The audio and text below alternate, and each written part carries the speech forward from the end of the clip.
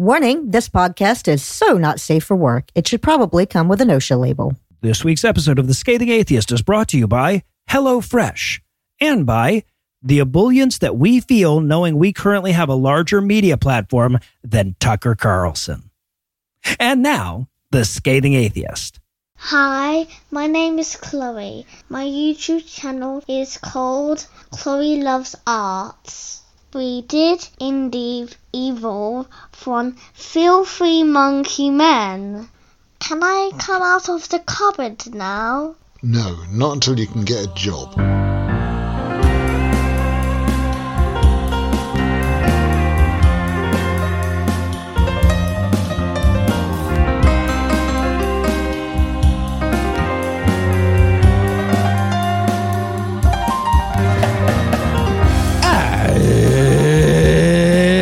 It's Thursday. It's April 27th. And it's Morse Code Day. Yeah, that is the long and the short of it, yes. I'm Noah Illusions. I'm Eli Bosnick. I'm Heath Enright. And from Jared Kushner's New Jersey, Ann Arbor, Michigan, and Waycross, Georgia, this is The Scathing Atheist. On this week's episode, Christianity once again puts the Mass in mass grave. We learn that Clarence Thomas is friends with a Nazi, other than his wife, another one. Different Nazi. And Don Ford will learn that he memorized the Pulp Fiction monologue for nothing. But first, the diatribe.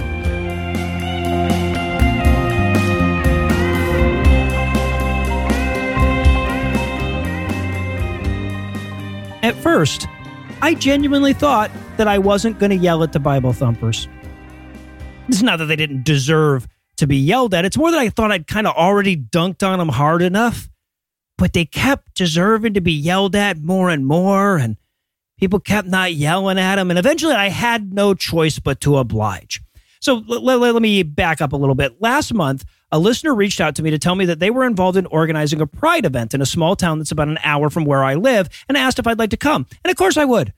Pride events in small towns in South Georgia need all the support they can get, and it just so happened it was on a Saturday afternoon that I had free anyway. So last weekend, Lucinda and I loaded up. We headed to South Georgia Pride's second annual Music and Arts on Main in Hahira, Georgia. And of course, we're there for about negative 30 seconds before we're harassed by some asshole Christian giving out "y'all are gonna burn in hell" literature and denouncing everyone there as sinners. There's two of them. There's these two guys, both in their 20s. And they're set up at the gate that everybody has to walk through to get to the park where the event is being held. So first I get Beavis, right? As I'm walking up, he sidles up beside me, he draws my attention to this pamphlet that just says "God is love" on the front of it. And I guess this is his icebreaker. He's like, hey, can I ask you what you think of the phrase "God is love"? And I laugh a little because I should probably come with some kind of FDA warning label or something for these people, but I don't. So I'm just saying, like, well, I think it's silly. So he's like, can I ask you why you think it's silly? And I answer back, I was like, because love is real and God is imaginary. But he's undeterred. He says, can I ask you where you think we come from? And I think about it for a second and I say, vaginas. And that wasn't on his fucking flow chart. So it threw him off course for just a second. I was really hoping he was going to say, well, where do those vaginas come from? So I could say it's vaginas all the way down, but he didn't. Instead, he says, well, can I ask you where you think we get our morals? And I'm like, you can ask me anything you want, bro. And I walk off. And to be honest, I felt pretty good about that interaction. I made fun of him without insulting him. I dismissed him without leaving the impression that I took anything that he was doing remotely seriously. And I distracted him long enough for a couple of people to slip through his fucking bigotry blockade. I felt like I had done my part. So I headed in, I checked out some booths, I met some people, took some pictures, supported some local artists, etc. Had a great time. South Georgia Pride did an awesome job. But a little later, I found myself back over by the gate. And I'm talking with this chick who's giving out little rainbow pins to people as they arrive when fucking Butthead decides to cut into the conversation. Now, the chick I'm talking to is trans, so of course he misgenders her. And she corrects him, and he does it again. And she corrects him, and he does it again. And very quickly, she finds herself at the spot where she's either going to cry or punch that dude in the face or both. And that's when I yelled. Because, of course, she's there representing the group that's putting on the event. She has a certain level of decorum that she has to maintain, but I don't. Me and decorum don't even have to be on speaking terms by the end of the day. So I get to yell. Now, to be honest, I kind of wish somebody had recorded the exchange because I yelled pretty good. I yelled about how his stupid fucking book spent more time condemning mixed fibers and shellfish than it did on LGBTQ shit, and yet he didn't feel the need to protest polyester and Red Lobster. I yelled about how pissed he'd be if South Georgia Pride sent a couple of people to hand out pamphlets about the joys of gay sex at the entrance to his church. I yelled about how there are like fucking 3, maybe 4 days a fucking year when LGBTQ people in Hyra, Georgia can go out and unapologetically be themselves, and he is robbing them of that. And finally, I had to pause long enough to inhale that he got a word in edgewise, and he goes, well, it sounds to me like you're coming from a place of anger. As though that was some kind of fucking rebuttal. But by then I'd taken my breath. I was ready to yell some more. So I told him he was goddamn right. I was coming from a place of anger, and the fact that he's the only one here that isn't angry isn't some kind of fucking sign of rationality or accuracy. It's a sign that the thing everybody else is angry at is him. You're the one taking a giant shit on the sidewalk, dude. The fact that you're the only one who isn't disgusted by that isn't a sign that there's nothing wrong with it. Now, of course, as this is going on, I'm peripherally aware of the big extended cab pickup trucks rolling coal alongside us, screaming slurs and revving engines as they drive by. I see all the middle fingers and Trump flags that just can't pass by a rainbow without screaming at it about how gay they aren't. You know, given the fact that this whole diatribe is LGBTQ themed, I kind of want to avoid any comparison to the Dutch boy with his finger in the dike, but I could feel, you know, how feeble my voice was against this avalanche of hatred that it was meant to divert. And I had a brief glimpse of what kind of Goliaths the Davids at groups like South Georgia Pride are really up against. And by then, of course, I'm so pissed I can't think anymore. This is why I don't do debates. I get legitimately angry, and fuck you, QED doesn't go over well in a formal setting. But upon reflection, in the ongoing argument I kept having with that asshole in my head for the rest of the day, I wished I'd added one more point, because the whole justification that he used to tell himself at the end of the day that he wasn't just there to be a bigot is that he was trying to save those sinful souls from an eternity of damnation, right? The whole premise of his sales pitch was that all the LGBTQ people are bound for hell unless he does something about it. And in a sense, that's true. They are going to hell. But it's the hell that he's making every fucking day. It's the hell that he's constructed by actively trying to rob them of such a fundamental human requirement as pride. It's the hell that he's reinforcing by telling someone that an imaginary being is love, but their relationship with their spouse isn't. It's the hell that he's galvanizing every time he sets aside a whole fucking day to stand out in the sun and remind an oppressed minority that there's no room for them in his conception of paradise. And I wish I'd sent him away with that, because even though he wasn't listening to me, he was hearing me. I was too loud not to hear, and I'd like to think that at least some of my tirade was loud enough to echo in his ears a bit after he left. And if I could have left him with any one fucking thing, I'd have liked to have left him with a reminder that he was the only devil there that day. They're talking about your Jesus. We interrupt this broadcast to bring you a special news bulletin. Joining me for headlines tonight are the soup and salad to my breadsticks, Heath Enright and Eli Bosnick. Fellas, are you ready to appetize? Without limits, Noah. Let's do this. I mean, say what you will about Olive Garden, but at least Red Lobster never thought of, what if we just bring you Cheddar Bay biscuits until you leave as a business model? All right. Well, I'm not allowed to comment on how unlimited those breadsticks are until the lawsuit is resolved. So instead, we're going to pause for a word from this week's sponsor, HelloFresh.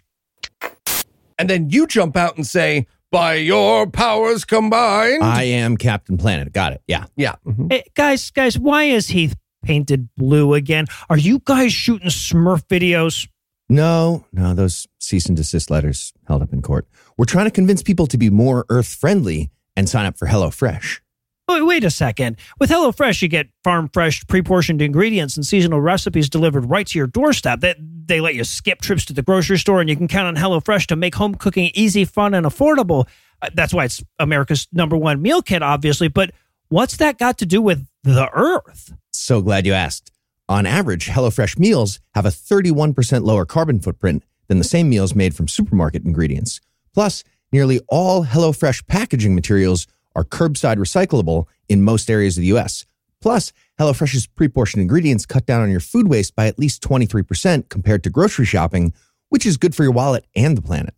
It's true. HelloFresh sent us a box to try, and I was super impressed how every container and even the box itself was curbside recyclable. You could even recycle the bags that held the ice that kept the food cool. Sure could. All right, Heath, I'm sold. Where do I sign up? Just go to HelloFresh.com/scathing50 and use the code scathing50 for 50% off. Plus, your first box ships free. Wait, so I go to HelloFresh.com/scathing50 and use the code scathing50 for 50% off, plus my first box ships free? That's right. Awesome. Looks like I am Captain Planet after all. They had an episode where the bad guys tell everyone that Neil Patrick Harris has AIDS. That can't possibly be true. No, it is. Look it up. What? Weird. HelloFresh is delicious, though. They got it, man. They got it. And now, back to the headlines. In our lead story tonight, we have a mass grave. So, all due apologies for starting on something so fucking dark, but when religious faith directly leads nearly 100 people to intentionally starve themselves to death, we're sort of contractually obligated to talk about it. And that is precisely what happened in Kenya, where members of the Good News International Church were told that they could get a fast pass to heaven by starving themselves to death, and a disturbingly high number of them took Jesus up on the offer. Now, granted, a disturbingly high number would be anything above 0, but in this case, the number appears to be, at least at the time of this recording, 89. Yikes. Yeah. We also had 89 people who apparently have a Google alert for Mass Grave Christian Church and sent us an email about the story.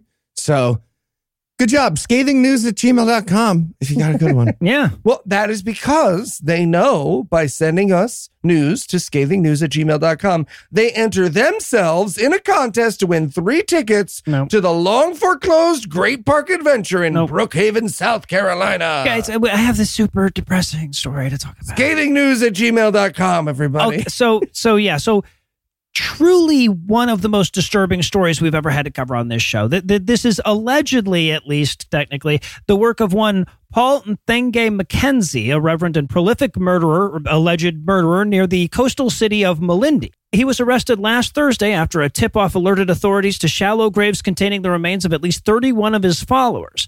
They began exhuming bodies on Friday, and as of Wednesday, the official death toll was sitting at 89. I should point out, though, that when police raided the church, they found a bunch of people who were in the process of starving themselves. And though those people were immediately rushed to the nearest hospital, there's a solid chance that the death toll still is going to tick up a little bit more as we're learning about this one. Yeah. Just Janet Reno at the front gate with a tank. Already done? Oh, it's already done. All right, good, cool. I'm ready whenever, though, because, right. I got this. I was right back in the day, too, just to be clear. She was right. Now, it's also worth noting here that this isn't the first time that Mackenzie has been arrested over the deaths of his parishioners. Hell, this isn't even the first time it happened this year. Apparently, he was arrested and released last month for encouraging the parents of 2 boys to starve and suffocate their children to death. Now, in that instance, he insisted that he was unaware of the 2 boys' deaths, and he convinced police that he was the target of hostile propaganda from former colleagues. But given the number of both witnesses and victims in this case, it's damn unlikely that he's going to be able to pull off that trick again. Though, we're talking about a guy who managed to convince people to starve themselves and their kids to death, so who the fuck knows what the limits of his persuasiveness are? I mean, he's welcome to test his mutant powers on me in an axe handle. I'm feeling pretty good about my anti-magic these days. Yeah. And look, a lot of Christians would love to pretend that this has nothing to do with them. Right? After all, they'd argue if some atheist podcast 7,000 miles away did some evil shit in the name of atheist podcasting, we'd hardly feel responsible for it. But the difference here is that the very worldview that's required to be Christian also, by necessity, creates these opportunities for sociopaths. Exactly. That's not true with a scientific worldview, right? Like a worldview that appeals only to reality can be corrected with objective, observable facts. That is not true of religion. Like when it comes to questions of how to get into heaven, starving yourself at the behest of Paul Mackenzie is exactly tied, in terms of evidence at least, with every other claim. And until God himself starts showing up to clarify when folks get it wrong, there's no way to promote the concept of heaven without leaving the door to this kind of shit wide open. Mm-hmm. Let's give God a second. Let's give him a second to come back and clarify. Here you go. Got anything? Airtime on the show. We'll pause. Equal time. Nothing? Okay. All right. And in Christian Reich news, we have a story about Clarence Thomas and a literal billionaire neo-Nazi. Most listeners have probably already heard about Clarence Thomas being flagged for potential enormous ethics violations after it came to light that he and his treasonous wife, Ginny, were secretly receiving lavish gifts from GOP megadonor Harlan Crow including free trips on his private plane and private yacht. Well, apparently that was just the positive spin from Thomas and his PR team, because we learned last week that Harlan Crow is also an avid collector of Nazi memorabilia. Like, avid. Like, you know how some people collect medium amounts of Nazi memorabilia? Not reasonable and totally cool like that. So much worse. So the racist billionaire from the American South's last name is Crow? Yep. Really increasingly lazy season 8 writers of whatever TV show were definitely ancillary characters in at this point? Come on. Guys, I'm starting to think Clarence Thomas doesn't know he's black, and I'm worried for his safety. Right. So Harlan Crow, who looks like his name is Harlan Crow, is a billionaire real estate developer from Texas, who looks like a billionaire real estate developer from Texas. He does, yeah. Who looks like he owns a large collection of Nazi memorabilia. And he does. He looks like and is all of those things. Side note, I asked ChatGPT to tell me about Harlan Crow just for fun, and it kept referring to him as Joe Ricketts. Really? Not clear on why, but somehow it just makes sense. I think it works, right? Yeah. Also, when you Google image him, you get a bunch of these weird professional headshots he very obviously took in his volcano lair to try to look less like a supervillain, but it does not work. Nope. Right? It looks like he's having a heart-to-heart with a henchman about abusing the trapdoor. So apparently Harlan Crow often has very large Nazi Gatsby parties at his mansion. And after the big national news came out regarding the connection to Clarence Thomas, several people finally decided to speak up about what they saw at the Joe Ricketts house. His collection includes multiple paintings by Adolf Hitler, a set of swastika-branded linens, and a signed copy of Mein Kampf. Jeez. Well, but the way that the mustache smears the lipstick above the kiss is kind of cute, though, you got to admit. Yeah, sure. Credit where credit's due. So apparently we already knew about this whole thing since at least 2014, but I hadn't heard myself about anything regarding Harlan Crow.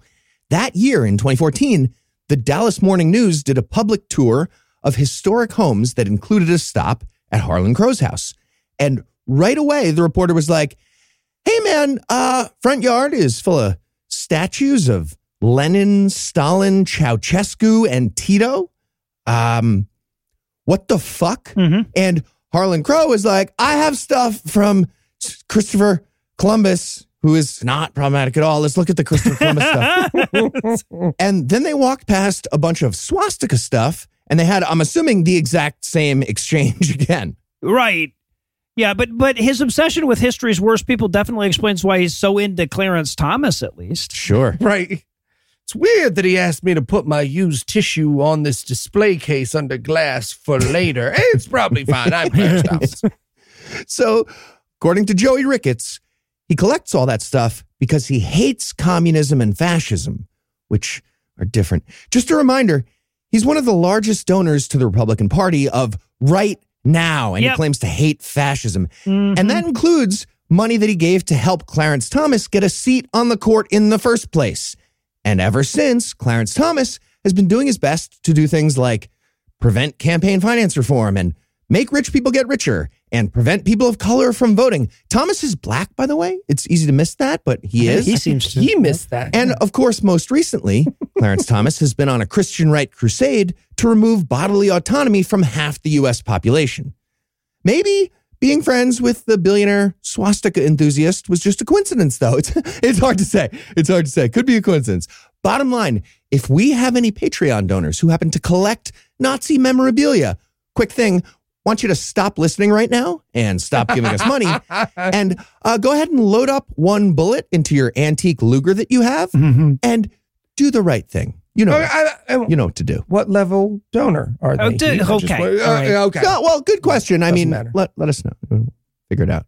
And in political hacktivism news, Missouri Attorney General and man whose mouth appears to be trying to politely distance itself from his face, Andrew Bailey, has removed an online tip line he created for reporting transgender healthcare concerns after cool people with amazing genitals not only flooded the line with false reports, It's good work. but may have hacked the reporting system itself. Yeah, now it just plays Matt Walsh's porn history. It's weird. I don't know what happened. Well, but the alternate and more likely explanation on the hacking aspect is that Andrew Bailey, AG of our 18th biggest state, doesn't know what the word hacking means, right? Which is by far the more likely, which is amazing. It really is amazing. Yeah. So here's the story. A. Bales has been on No, he doesn't get a nickname. Absolutely not. All right, fair. No. Fair. It's a good one, though. Andrew Bailey has been on something of an anti-trans kick the last couple of months after a so-called whistleblower wrote an article accusing Washington University's Transgender Center at St. Louis Children's Hospital of, I don't know, cutting trans kids up and turning them into Frankenstein monsters. That's how real this fucking article was. And I want to be clear that the claims in that article are as spurious as they are idiotic. It calls vetted drugs with well-proven uses experimental. It implies that some children are being given gender-affirming medication against their will. And I, along with a lot of other people smarter than me, highly doubt the credentials and motivations of its author. So take that as you will. But that's not why the article was written. It was written to whip up idiots like Andrew Bailey into a tizzy. And in that sense, it worked like a charm. So along with launching a multi-agency task force to look into those lies he read and issuing an emergency rule that will remove most Missourians' access to gender-affirming care starting next Thursday, Bailey also created a tip line where Missourians could report, quote, illegal or abusive behavior, end quote, related to gender transition procedures, which again is all of them because he just made it illegal. Hello, hotline. Yeah, I'm looking at a student dressed as a cat taking a shit. Or it's a cat taking a shit. You better come down to my basement. Check it out. Send your task force. Yeah. I feel like a fascist tip line for transphobes about abusive behavior related to gender transition procedures should just auto-complete self in the abuser line. Yeah, right? For sure. But as I said, all hope was not lost. Because according to the Riverfront Times, earnest and concerned citizens reported very real and very accurate trans crimes this month, like having their skin stolen and suspecting that their dog was trans. Sure. Yes, because it was acting unladylike. Yeah, making the snitch line useless. And after having a nice little public fit about how we weren't playing fair with his murder of children, Andrew Bailey shut it down. Yeah, so apropos of nothing, fun new game in my life. I make a call using a kidnapper voice modulator, and I see how many of Buffalo Bill's lines from Silence of the Lambs I can recite before they hang up on me. Mm-hmm. Like, not this hotline, though, or other ones like it, because those are very serious. Just, calling friends. I do it with Eli sometimes. Yeah, obviously. It's a fun thing you can do, just apropos of nothing. All I'm saying is that if the good guys can win this shit with prank wars, we might just come out of this okay, right? Mm-hmm. So, yeah, great job to those pranksters. Obviously, legally reporting very serious concerns. But hey, just because the tip line is down, do not let trans people, dogs, and skin stealers get away with their crimes.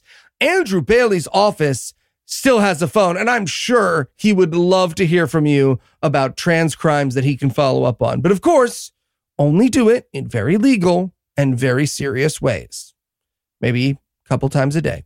You can also write to them. Yeah. His phone number is public. And now that we have our marching orders, we're going to take a quick break, but we'll hand things over to my lovely wife, Lucille.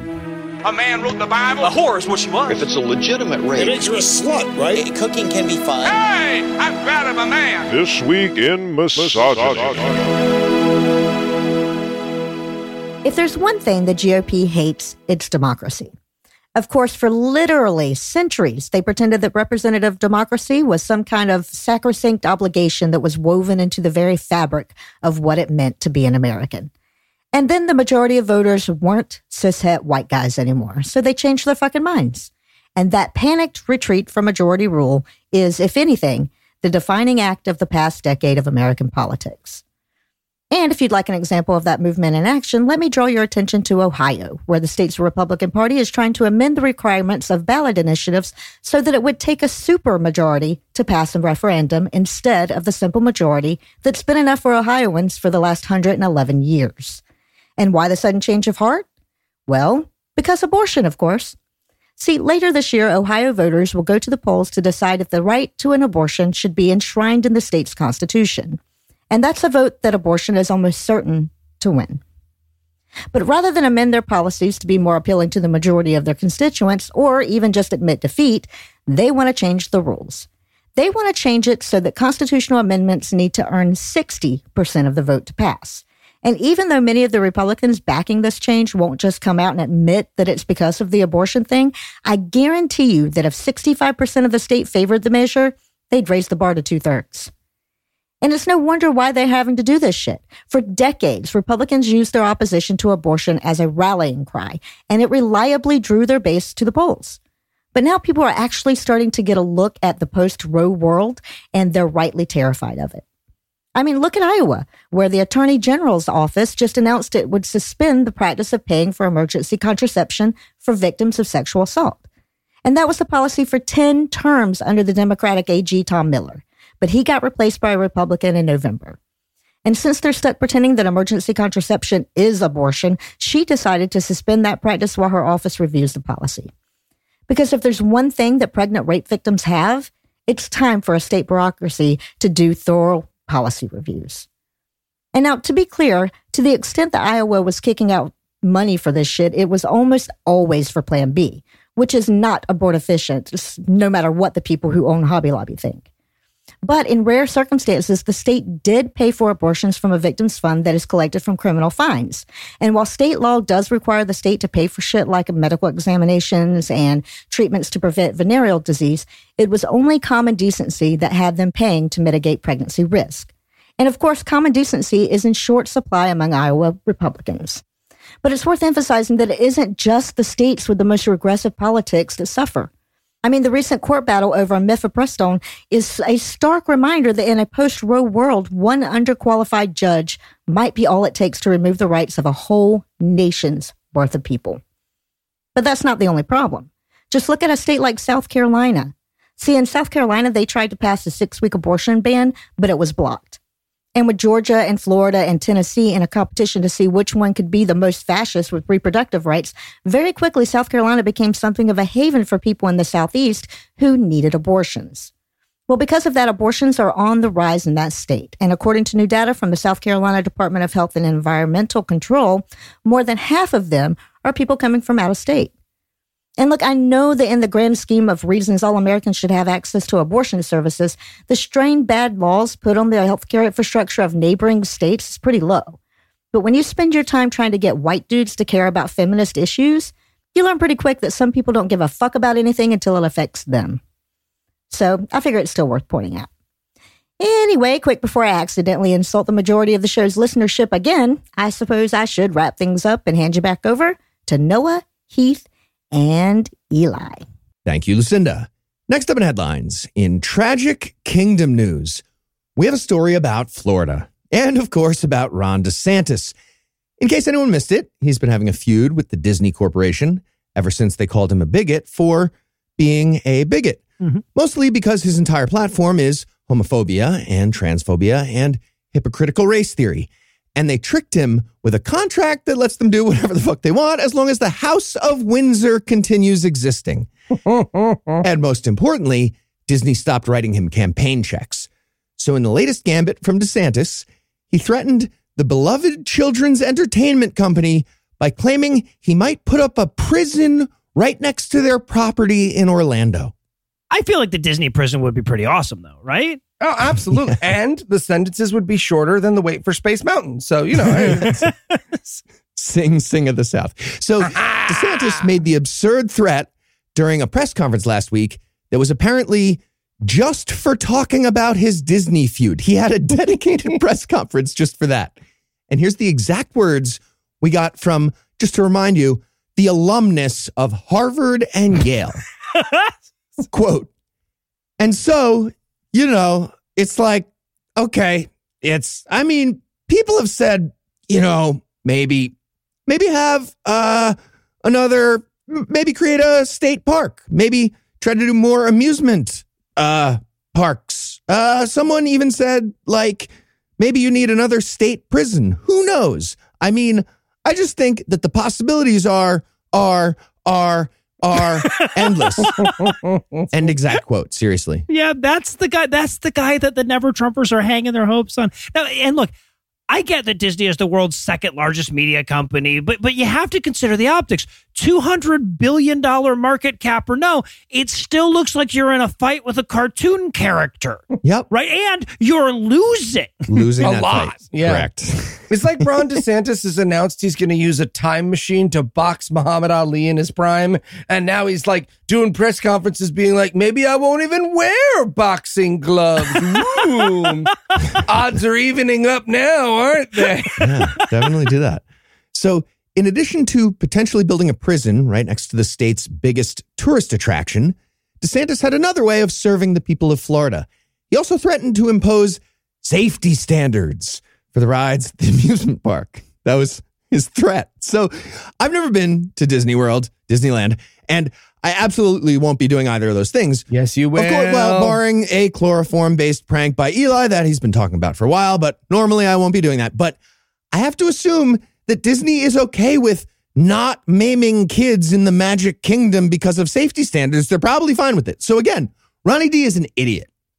Well, I know a certain Aerosmith-themed roller coaster that might beg to differ on the maiming, but I think even it would agree on DeSantis' idiothood. Oh, did they fuck up some kids one time? Mm-hmm.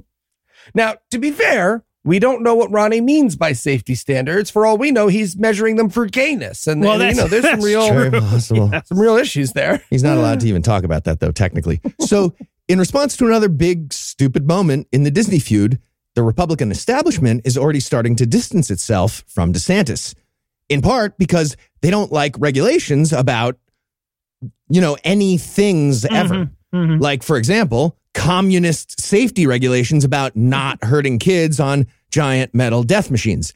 And notably, DeSantis recently lost a bunch of billionaire GOP donors who seem to have realized that anti-choice Christian zealotry might fuck up their chances of getting back into the White House. Well, yeah, and still others turned to Trump in the fear that insufficient anti-choice Christian zealotry could fuck it up. So they've got him coming and going. That's tricky. Meanwhile, Joe Biden's like, I want to be president more. And we're like, fine. Fine. I guess. I got those clack balls on my desk. Yeah, man. Yeah, got it. And in Judge Not News, when we talk about the Catholic child sex abuse scandal, there's a tendency to focus entirely on the abusers and the enablers inside the church that helped cover it up. So much so that we often forget to focus on the enablers outside the church that also helped cover it up. The cops, the prosecutors, the politicians, the judges, the reporters. Given the scale of the abuse in many cities, the whole goddamn structure of the government had to be involved in some way or another. And because that's so overlooked historically, we often fail to apply the appropriate scrutiny to those enablers in the present day. To wit, the AP reported that a federal judge in Louisiana who has been overseeing the bankruptcy proceedings for the New Orleans Archdiocese has, over the last couple of years, donated tens of thousands of dollars to said archdiocese. Yep. And while we're listing enablers, let's not forget how the New Orleans Saints of the NFL had their PR team do some pro bono pedophile spinning to help out that diocese. Yeah. Okay. But to be fair, Noah, who knew more about how bad their wallet was being hit than the guy doing the click-clack with the hammer thing, right?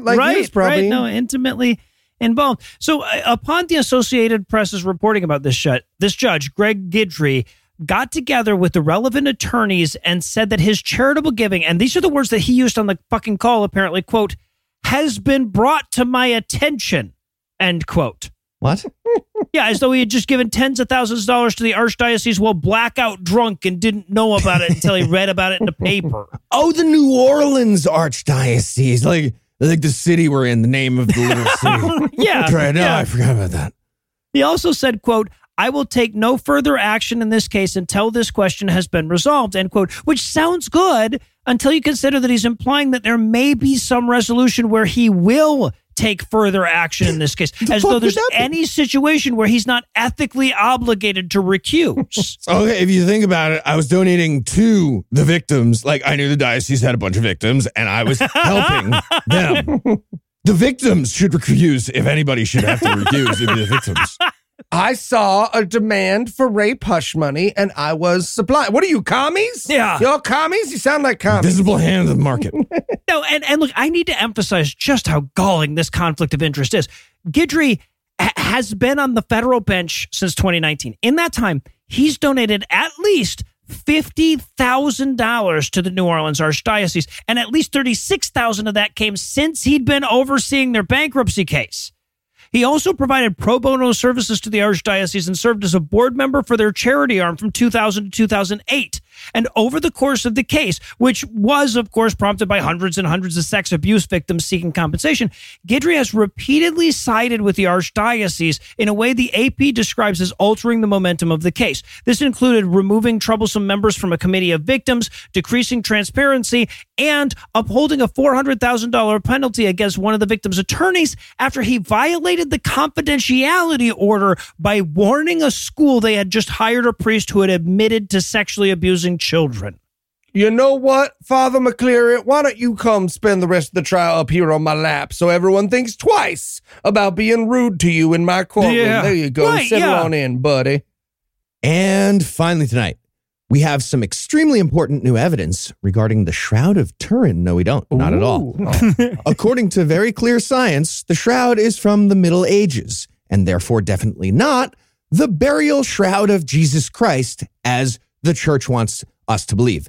But according to filmmaker David Rolfe, the piece of cloth that has an imprint that vaguely resembles the white guy painting version of Jesus was definitely the shroud that was wrapped around the Middle Eastern guy after he got crucified. And last week, Mr. Rolfe issued a challenge to the British Museum, claiming that if the shroud is really from the Middle Ages, they should be able to recreate an equally good forgery now. And if the museum wins the challenge, he'll give them $1 million. This is such a stupid fucking challenge. Like, if this was anything more than a publicity stunt for his upcoming movie, he'd issue the challenge to anyone, right? Or at the very least, some person or organization that does this kind of shit, right? The British Museum doesn't make fake fucking shrouds. This would be like saying breakdancing is impossible and then challenging Heath and only Heath to prove you wrong. Yeah. I could still win, though. Yeah, I believe in you. Also, not for nothing, but like, there have been several Shroud of Turin forgeries over the years. Yes. And that's how they found out the origins of the real one. It's like me being like, you show me one Britney Spears impersonator and I'll believe she exists. But the British Museum has to show her too. Right. Okay, so quick background on the shroud for anyone who's not familiar.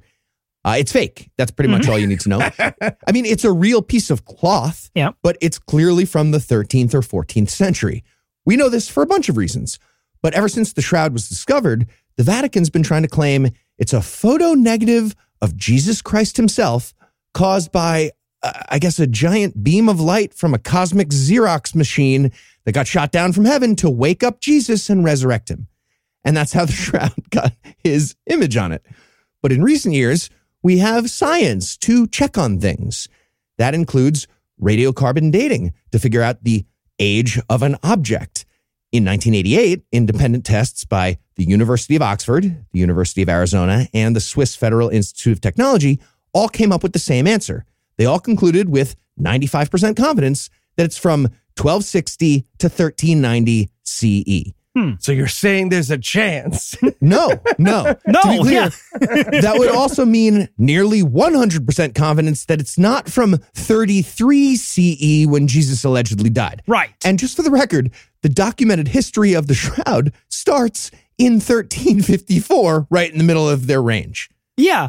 Well, and I mean, even just that fact, without any carbon dating, effectively disproves its authenticity. Right? Because where the fuck was it for the other 1,320 years? It was somebody forgot it in their fucking closet. That actually is the story. I gotta bring that to the church. Will you remind me? I'm gonna do it. I've been meaning to do that for centuries. You know what? Put it in my will so that, an ancestor will bring it. Perfect. I've got the Goodwill bags and I've got the Shroud of Turin. I'm gonna do them both on the same day. I just need to wait. I have a question that's always bothered me about the Shroud of Turin, which is, I feel like you don't get to just add non-biblical miracles to pieces of cloth that were lying around. Right. Like, oh, no, yeah, the book doesn't mention it, but Jesus did some printmaking before he rose from the dead. It was a little keepsake for Mother's Day. Right. So carbon dating by 3 different expert laboratories, pretty fucking clear. But my favorite extra debunking of the shroud was from professional skeptic Joe Nickel in 1998. He looked at the weave of the material and he pointed out that it's clearly made in a pattern called the herringbone weave. And that was not a thing in the time of Jesus. Really? Every single burial cloth we have from the Jesus era is made with a plain weave. Just wasn't a thing.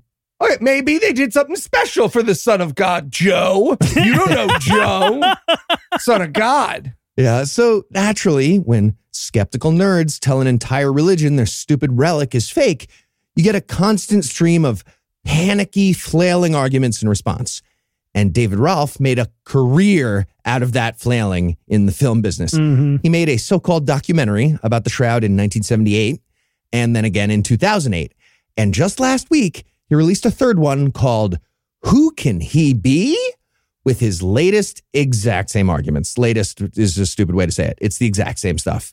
So Gam Docket noted, according to Ralph, first of all, carbon is a Ponzi scheme. Yep. Also, if you blow carbon monoxide all over a sheet, it can change the results of carbon dating that sheet. That's also, his other one is yes. Also, somebody probably added 14th century linen into the shroud at some point. Why? Just added it. So dumb. Yeah. So just to be clear about this narrative, he's claiming that some Italian priest in like 1354 was like, guys, regional managers coming by. We got to zhuzh this thing up a little bit. Right. Yeah, right. So dust it off, run it through the wash on gentle with a bunch of carbon monoxide, to be clear when I talked about the wash. And then smush some modern linen into the old linen to make it look all squared away and sharp for that inspection. Seriously, that just now, what I described is a compilation of the best theories from Christian apologists about this. Yeah, the one that prompted the £1 million challenge. Look, he's saying that it's a real shroud with fake parts and they only tested the fake parts. I can't believe you were even allowed to say that. No, I get it. Because you know what? Mary Magdalene, she was hiding Jesus' shroud at the bottom of the hamper or in a drawer he never uses so she could throw it out when he doesn't notice. And then he did notice. My wife does it with my t-shirts. I get it's the first one I like to wear out of the wash of all the burial cloths. Heath. So, better wife. Getting back to the big wager, David Ralph clearly just wanted attention for his movie, so he challenged the British Museum to a $1 million fight like he's fucking Jake Paul. And the British Museum responded with absolutely nothing, which is the correct answer. I'm certain they could easily make another vaguely stained sheet, but that's irrelevant. Like, even if they couldn't do that, the next logical step is not that white Jesus rose from the dead, tiptoed out of a cave, and left behind a sheet as a fun clue about how he's the Son of God. Right. And then never came back for 2,000 years just to build the moment about that sheet. No, none of that. Nope. And I guess now that we know what the opposite of shrouded in mystery is, we can close the headlines for the night. Heath, Eli, thanks as always. Jumanji. And when we come back, Don Fortalis snuck back into the studio once again.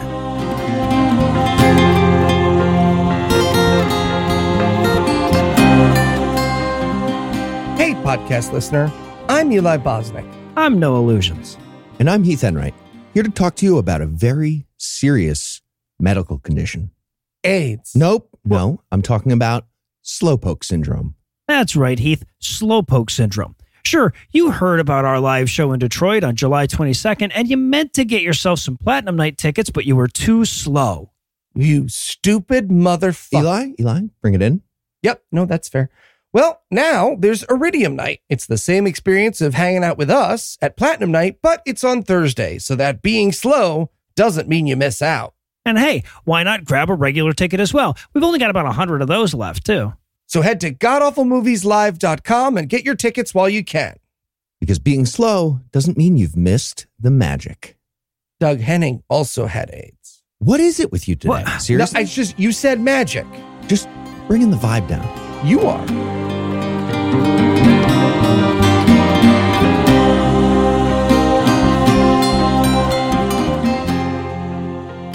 And then they let me go.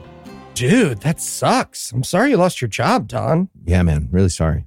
Well, thanks, guys. I think I'll be okay, but, you know. How much do you want for your son? Way too soon, really? No. It's a fair question. Let him ask. Hey, guys. Yeah, are you ready for Bible Peace Theater? Oh, you mean the part of the podcast where we act out the Bible so that people don't have to read it? I sure am. Where were we? Well, actually, technically, next up would be Lamentations, but we should skip those. What? I heard those are like super good poems. Where did you hear that? I don't know. Like, around. Aren't they good? Don, would you mind summarizing the first of the Lamentations for us? Yeah, sure. No problem. O Jerusalem, you are like a whore. You have shit on your skirt and your enemies have grabbed you by the hoo-ha.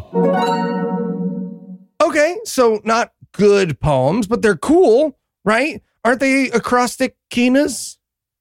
What the hell is an acrostic kina? Yeah, I don't know, but I think I heard him order that at a vegan restaurant once. Maybe it's that. No. I read about it online. The Lamentations each have 22 verses corresponding to the 22 letters of the Hebrew alphabet. And the first lines begin with the first letter of the alphabet and the second with the second letter, etc. And a kina is 3 stresses followed by 2, right? Some people call that the foundation of iambic pentameter. So it's like holy symmetry, right? Okay. First of all, that's only chapters 1, 2, and 4. Not all the verses even have the same number of lines. And the 5th chapter isn't a kina. So at most, God put like 25% effort into his holy symmetry. Yeah. Exactly. And I just asked ChatGPT to write an acrostic kina about how ziplining is stupid, and it did it in like 4 seconds. So if you could not actively replace us while we're doing our jobs, that'd be great, Don. Hey. Okay, fine. We'll skip Lamentations. What's after Lamentations? Ezekiel. Excuse me. Hi? Baruch. What are you doing outside of the swoosh? Who's this guy? He was the scribe from the last book. Okay, what's he doing outside of the swoosh? Hi, yeah, I just wanted to point out that a lot of biblical scholars still think my book of Baruch, should be biblical canon. We are not doing Apocrypha, Baruch. Besides, your book is literally just a letter from Jeremiah about how sinful people are. I also have a section about wisdom. Written by? Jeremiah. Exactly. Now back into the swoosh. You're way too meta to be worth it. I am? It's confusing. Yeah, I don't really like it. I don't like it at all. Fine, I'm going. Anyway, Ezekiel is the next canonical book, and he picks up right where we left off in Jeremiah. Jerusalem has been destroyed. Again. Yep, thanks to the Jews' disobedience. Again. Yes, thank you, Heath. When Ezekiel is called by God. People of Jerusalem, listen to me, for I am here to tell you of when I saw God. Wow. Okay, let's hear it. Oh yeah, man, like this great fiery whirlwind came out of the north. Ooh. Ah. Yeah, out of the mist appeared 4 creatures that looked like men, and each one had 4 faces and 4 wings. How's that like men? They sparkled and had straight feet with soles like calves' feet, man. Not at all like men. Dude, let him finish. I'm just saying, not at all like it. Well, they all had human hands under their wings on 4 sides. Their wings were like joined together, and each creature had the face of a man, a lion, an ox, and an eagle. Almost the opposite of men. Well, then their wings were stretched upward, and the creatures looked like coals, lamps, fire, and lightning. Okay, now I'm lost too. Oh, and a wheel was on the ground next to the creatures. Oh, we're just moving on from the 4-faced not men that look like lamps or whatever? Oh, yeah. And then there was like a wheel within a wheel, man. That doesn't feel especially worthy of mention. Oh, but the wheels were like super tall and were covered with eyes. Yeah, I had mentioned that first. I would have mentioned that. Oh, yeah. And like wherever the creatures went, the wheels went with them, man, because the spirit of the creatures is totally in the wheels. You guys feel high now, right? Like super high? Like way stoned? Very Trippy. high. Mm-hmm. Oh, yeah. The firmament, the color of a terrible crystal stretched over their heads, man. That's the sky, right? He's describing the sky. Their wings, they sounded like the voice of God from the firmament. And a man sat on a throne that was above the firmament, and I could see his balls, and they were on fire, man. Fireballs. Seriously, he could see his balls and they were on fire? That cannot possibly be in the Bible. Those exact, like word for word, dude. So such a weird book. Weird book. Yeah. Sorry, guys. Who the hell is this? It's Eli from Above the Beep. I just wanted to step in and say, I think we do too much of this bit where I'm like, oh, is that really in the Bible? I think we do it too much in this segment. Okay, this has become way too meta, first of all. Off-putting. Really yeah, off-putting. and you didn't even do a new voice. Right? And second of all, a lot of time we use hyperbole or fiction in this segment, and this bit clarifies when we're pointing out something that actually is absurd but biblical. I'm just saying, I feel like this is why people don't like the segment. No. This now is why nobody likes the segment. It's too much. I mean, it's too self-serving. Exactly. Okay, you guys are inside the Beep, so I don't even think you guys know that people don't like the segment. No, I'm from Above the Beep, too. Hey, I'm back. What did I miss? Oh, shit. 2 of them came from Above the Beep. I'm the Queen of Chaos from D&D Minus. No, you're not. Everybody go back above or below the beep, and we're continuing the goddamn story. This is wildly self-referential. Okay. Fine. I'm going. I'm also going. Should have kept this thing a blog. Ezekiel, listen to me. You must go to my people and tell them that you are a prophet, and I have a message for them. Okay, Lord, man. Here, eat this scroll. Wait, did you just tell me to eat this scroll? Yeah, go ahead, eat it up, buddy. I mean, okay, man. All right, so what I want you to do is I want you to tell people that you ate that scroll, and then when you ate it, it was as sweet as honey. It's not, though, man. Can I get some water? All out of water, sorry. Okay, so why am I doing this, man? It's a metaphor. Right, metaphor. Got it. Okay, let's see then. God told me to shut myself up in my house, and then he tied me down, and I was lying on one side for 390 days, but then I was only on the other side for 40 days. Sorry. And quick thing. Yeah, you got a question, man? Yeah, this seems to have descended into a description of, like a psychotic break, maybe?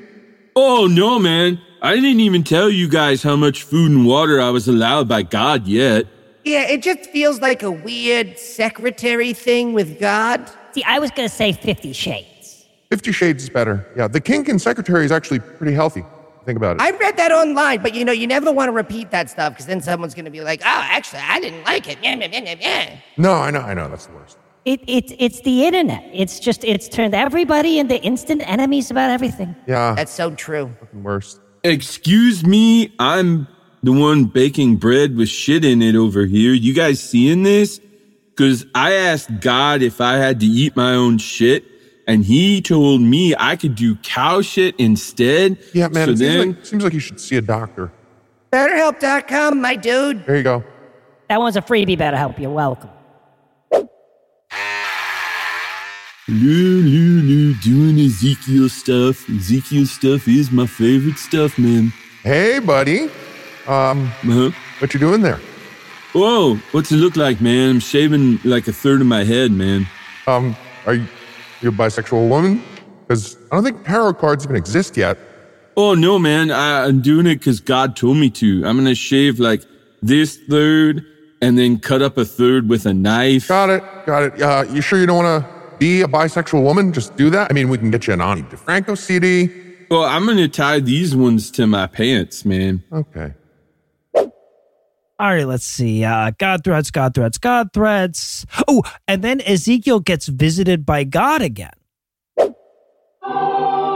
Oh, wow, man. It's God's flaming genitals again. Ha! No. I get that a lot, but no. I'm the hand of God, here to give you a little tour. Okay, if I carry you by your hair? Please, no. I heard yes. Gonna do it. No way! And we're here. Nice. Ow, man, that really hurt. Also, were we supposed to stop at Wendy's for chili? We were not. No, I'd appreciate it if you didn't mention that to the big guy. You know what I'm saying? Yeah, but you, ordered so much, man. I'm telling you. That you can mention. Anyway, check that out. Check it out. Okay, what is it? It's the image of jealousy. Was Seth Andrews? That's right. Yeah, but he's just so classy, man. I know. He really wants to help people. So many people are just very clearly self-promoting, but not Seth. He just wants people to be happy. Yeah, but what about the voice, man? Oh my God, don't even get me started. Oh yeah. Anyway, come check out this peephole. I really don't want to look in your peephole. Ha! You wish, Coney Island. No, check it out. All the elders of Israel are secretly worshiping pagan idols. Ooh. Sorry, what is this? It's thinly veiled anti-Semitism. Yeah, super thinly veiled. I can't believe that the Jews are making secret pacts with bad gods goes all the way back to the Bible. Yeah, the Jewish part. But I mean, I think a big part of what we're learning about religion as we make our way through the Bible is that the Bible doesn't believe the Bible. How so? Well, I mean, the book is full of the Jews losing faith and worshiping other gods. The people who wrote the Bible obviously were dealing with their own crises of faith. And I think one of the ways historically that people dealt with that was to invent mysterious forces working against them that aren't their all-powerful God. Pretty contradictory when you think about it. Yeah, well, they're idiots, Don. Anyway, back to the angel and Ezekiel. Yo, Ezekiel, check it out. I'm a wheel covered in eyes. Yeah, man, I see that. Right? Yeah. I feel like you're not impressed, though. Come on, man. I'm a wheel in a wheel over here, right? Oh, right? yeah. No, man, I see that. I guess it's just more trippy than awe-inspiring, I guess. Well, fine then. Can we go back to Wendy's, man? Hell yeah, we can. I'll get my chili bucket. I don't think you're supposed to, bring your own bucket. You sound like the regional manager. And I guess we're just going to pause there with one foot firmly planted in the Bible's weirdest book, but there will be more Ezekiel to come in the next installment of Bible Peace Theater.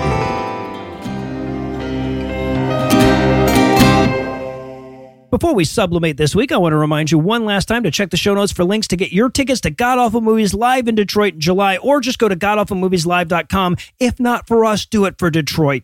Detroit really needs your tourist dollars. Anyway, that's all the blasphemy we've got for you tonight. We'll be back in 10,022 minutes with more. If you can't wait that long, be on the lookout for a brand new episode of our sister show's Hot Friend God Awful Movies, debuting at 7 Eastern on Tuesday, and an even newer episode of our half-sister show Citation Needed, debuting at noon Eastern on Wednesday. Obviously, this show wouldn't fit into the RSS feed right if I neglected to thank Lucinda Illusions for her giggle, Eli Bosnick for his guffaw, and Heath Enright for whatever you call that high squeaky laugh that he does. I want to thank Don Ford for the thousands of different laughs that I'm sure he can mimic on demand. I also want to thank Rob, Donald, and everybody at South Georgia Pride for the great time that I had on Saturday. Also want to thank Chloe for providing this week's adorable Farnsworth quote. Her YouTube channel, by the way, is Chloe Loves Arts, not arse, which is definitely what I heard the first time through, which was super awkward. Be sure to check it out. It's as adorable as it is linked on the show notes for this episode. But most of all, of course, I want to thank this week's best bipeds, John, Zachary, Dustin, Jerome, Kara, Mia, Diva, Sam, and Keith, Silent but Deadly Dutch Oven, Tanya, Chuck, and Loki Doki Doodle. John, Zachary, Dustin, and Jerome, who are so sharp their intellects have to be careful not to split atoms. Kara, Mia, Diva, Sam, Keith, and Dutch Oven, who are so ripped they need a full-time seamstress. And Tanya, Chuck, and Loki, who are so badass they have looped back around to good ass. Together, these These 11 people, couples, ovens, and Susian mouth noises helped us battle gods with our tongues this week by giving us money. Not everybody has the money it takes to give some to us, but if you do, you can make a per-episode donation at patreon.com/scathingatheist, whereby you'll earn early access to an extended ad-free version of every episode, or you can make a one-time donation by clicking on the donate button on the right side of the homepage at scathingatheist.com. And if you'd like to help, but your money is too inflated to fit through the internet tubes, you can also help a ton by leaving a 5-star review, telling a friend about the show, and following us on social media. And speaking of social media, Tim Robertson handles that for us, and our audio engineer is Morgan Clark, who also wrote all the music that was used in this episode, which was used with permission. If you have questions, comments, or death threats, you'll find all the contact info on the contact page at scathingatheist.com.